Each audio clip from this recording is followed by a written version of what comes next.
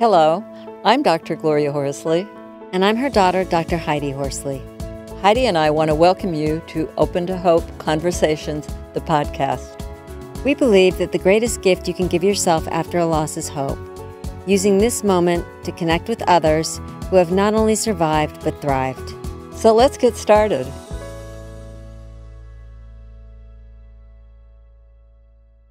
Welcome to the Open to Hope Show. I'm your host, Dr. Gloria Horsley, with my daughter and co-host, Dr. Heidi Horsley. Well, Heidi, today we're going to be talking with Rob Zucker, and we're going to talk about caregiver burnout during COVID-19.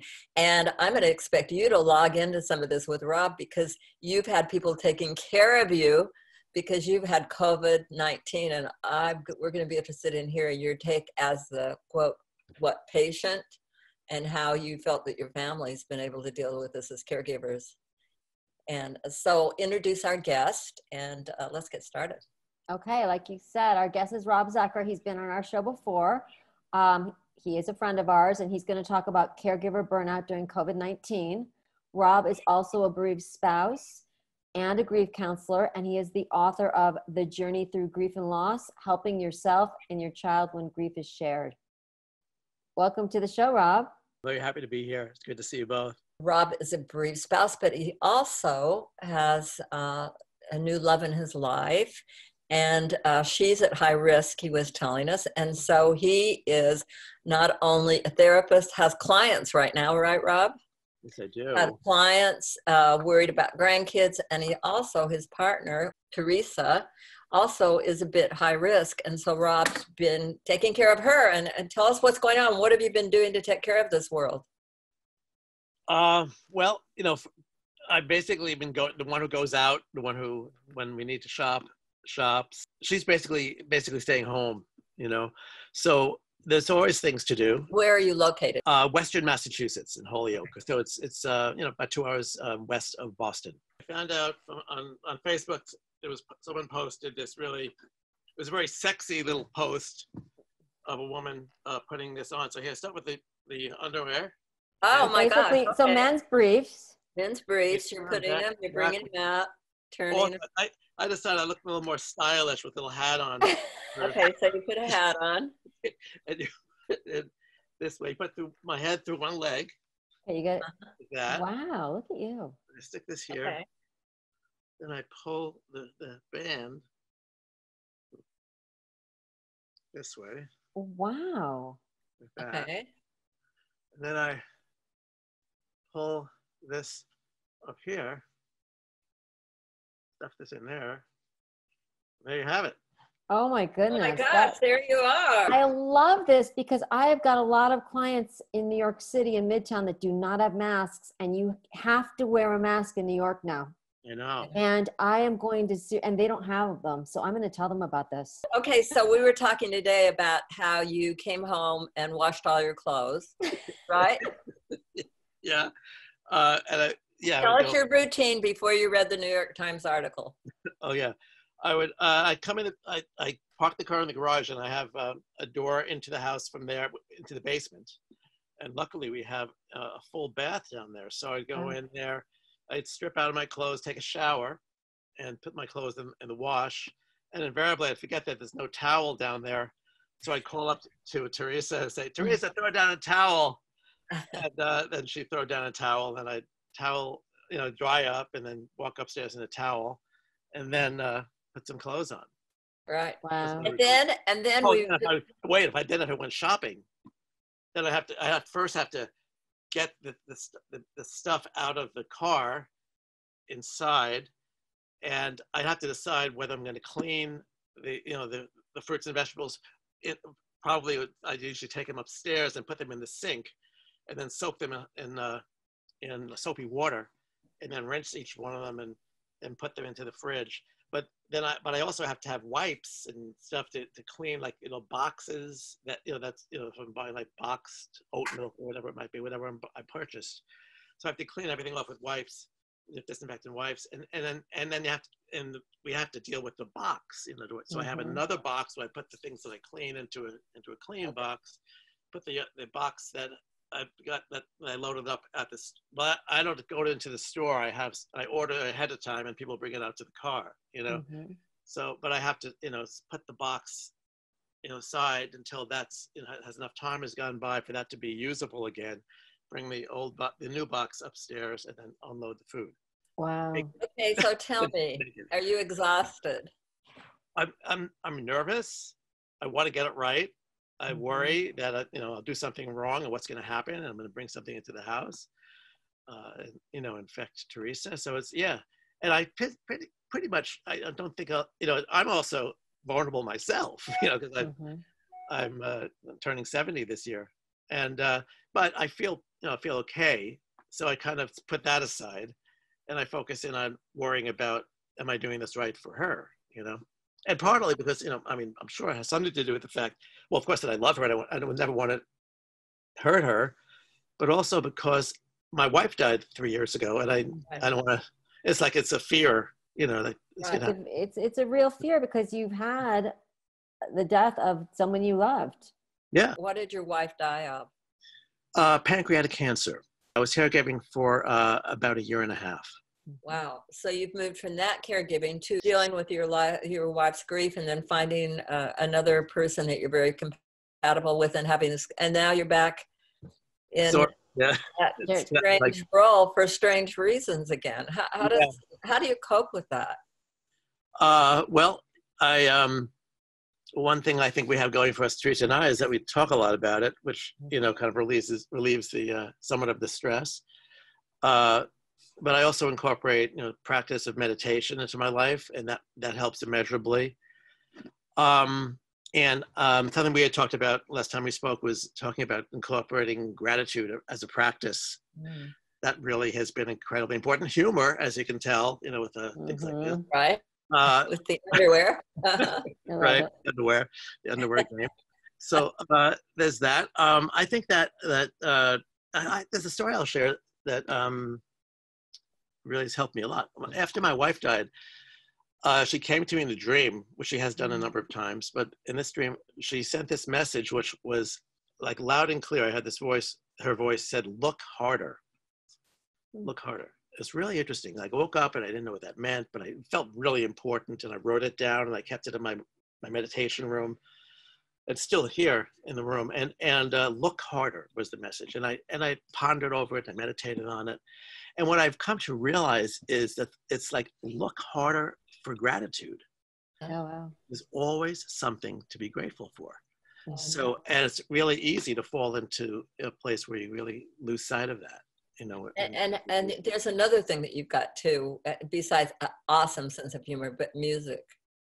And music, yeah. And music is really still always important. Heidi, I wanted to ask you, you've got COVID-19, you recovered. What's your thought when you hear Rob as a caregiver about what your family's been through? I think that two things come up for me. One, the role of a caregiver is extremely stressful. Yeah. They are running ragged. And in my case, I couldn't help my husband because I was in my room, and he was taking care of me and the kids, and he was super worried about everybody. And I was terrified I was going to give him COVID-19, just as you are, Rob, because I had it. So he ended up getting very run down, but he got really run down. There's a lot of anxiety when you're caretaking. Yeah. So I had an anxiety about giving it to him, but he had anxiety about keeping the house in order and going shopping and just doing everything for everyone, cooking for me. And there was a lot of things in place. So I think caregivers really need to take care of themselves. Absolutely. Right now, and you know this, Rob, right now, you see it with your clients, you've got people that are at home working full-time, trying not to get COVID, trying to take care of their families, trying to homeschool their kids, keep their kids in online school. I mean, there is so much stress from so many areas of people's lives right now as they're sheltering in. It's extraordinary. Mm-hmm. My son is an ER nurse with a three-year-old child, and he's single parenting. The stress of being single and caring for his daughter and managing, all the challenges. I mean, just extraordinary. His level of exhaustion and isolation is extreme. That's unbelievable. And I'm sure he talks to you about what he's dealing with every day with being an ER nurse. Yeah. Also, another stress for you. Yes, a worry. A worry having you talk to him about what's going on with his life. Terribly stressful for. And I'm sure being fearful that he's going to contract COVID-19. That's what I mean. Yeah, it's really stressful knowing that he's going into the fray every day and with a lot of high risks. My other grandchild lives with her two parents. They're both working at home, so they have the stresses, like you're saying, of working at home and trying to manage, a 3-year-old who is, very active and smart, needs them and can't see friends and can't go out as often. And my son calls me when he's going crazy. That's good. He can vent to you. Right. You need someone you can do that with, a safe person. Yeah. And I'm glad that he does. But I'm thinking you're holding the hope for your kids, trying to be supportive at a time where you're extremely anxious for them. Yeah. And I ultimately, I think the way I try to handle that is just to try really hard not to tell them what to do or how to do it, or just to be able to support them and have faith in them. And sometimes it's just simply just playing with my granddaughter, with the phone, with FaceTime, so we can get a break. I like that. So you're kind of babysitting. You're babysitting virtually. Oh, she's amazing. We'll play hide and seek on FaceTime. Well, and I would imagine that keeps you from burning out also, because she keeps you in the present. Oh yeah, totally. Yeah. Which can be very meditative. Yeah. You're talking about flowers, you're playing hide and seek. If we think our kids aren't thinking about it and knowing about it and all that, you'd be wrong, because they are. But you know what, Rob? I think that your sense of humor and being upbeat has got to inspire them when they call you. I mean, our grandkids and our kids, I think, want to know we're okay. And, they say it depends on how the parents behave, but I think it goes all the way up to the generations. They want to know that the grandparents are good. And I wanted to know that Heidi was okay when she had COVID. And I think partially, I said it, I'm sure Heidi was a lot sicker at times than you said, weren't you, Heidi? Than you would say to me. Absolutely. And I think one of the things about being isolated with COVID is you want to reassure your family that you're going to be okay. So yeah, I have a 15 and 21-year-old. I wanted to make sure, especially my teenager, to let her know I was okay. And my parents, because my parents have lost a child. I mean, my brother died at 17, and that I was very aware of that when I got COVID.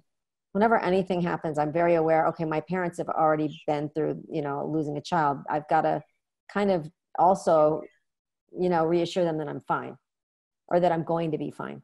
When we look at the media and look at news, we can get really scared. And I know when I had COVID-19, one of the ways I could take care of myself was to limit media exposure, because for a while I was really binging.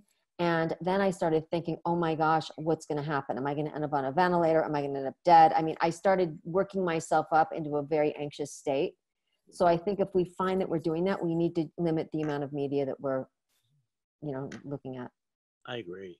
It really, it's essential for me to really avoid as much of the daily news press conference as possible. Well, and there's a lot of, I know you know this, Rob, there's a lot of things going on right now in the media about the future. And they'll do worst case scenario and best case. And when you start to read worst case, it's scary, because it, it goes on and on and on for years. So you have to be careful about that as well. Okay, Rob, before we close the show, I want to know, we were talking about the New York Times article today, is the virus on my clothes, my shoes, and my hair and my newspaper? And the answer is no. The answer, it's not on Rob's hair. I will tell you right now. My question is, my beard, your beard, right. My question is, are you going to take off all your clothes when you go to the store now, or are you going to go with the article? Okay, well, I think what I'll probably have to do is a little more research. That was, because I think there's still misunderstandings. And I also say there's a very little chance. What I go to is, well, that little chance could be, what happens. Statistics are comforting to a degree, but the worrier in me, goes, wonders about that small potential, You so prepare for the worst and hope for the best. Yeah. But I might ease off a little bit. I think we have to choose what we tend to not want to be in denial about, because people are telling me, Heidi, just because you've had it doesn't mean you can't have it again. I heard this, you can get it again and it's even worse. And I'm like, you know what? I'm going to just be in denial about that part. I don't want to hear that. Sometimes denial is a good coping mechanism, Rob. Yeah. Yeah. To a certain degree, right? All right. Rob, where can people find you? Do you do online therapy or just? I do, yeah. Your website. RobertZucker.com is my website. And I love your book, The Journey Through Grief and Loss, Helping Yourself and Your Child When Grief is Shared. It's a wonderful book. So anyway, thank you so much for being on the show today, and good luck in all your journey right now. And we love you. Rob, thank you so much. I just want to give Rob a shout out, which I don't do very often, but we have known Rob for a long time. And I am going to tell you, if you want a good therapist that is going to support you, be empathic, and be really incredible in this journey, please contact Rob. He will not disappoint. He's an amazing, authentic person. So thank you so much, Rob, for being on our show today. You're welcome. That's so sweet. I really appreciate it. I mean it. You're amazing. Okay. And ditto to Heidi. She does online too. I do. Right. If Rob doesn't work out, come to me. And thanks everybody for joining us on the show today. And So- Heidi and I, and I'm sure Rob, want to remind you that if you've lost hope, please lean on ours until you find your own, and God bless. I'm Dr. Heidi Horsley. You have been listening to Open to Hope, the podcast. You can follow Open to Hope on Facebook, Instagram, and Twitter. To learn more, visit us at opentohope.com and go to Apple Podcasts to subscribe. I'm Dr. Gloria Horsley. Join us again next week for another Open to Hope conversation, where we invite you to lean on our hope until you find your own.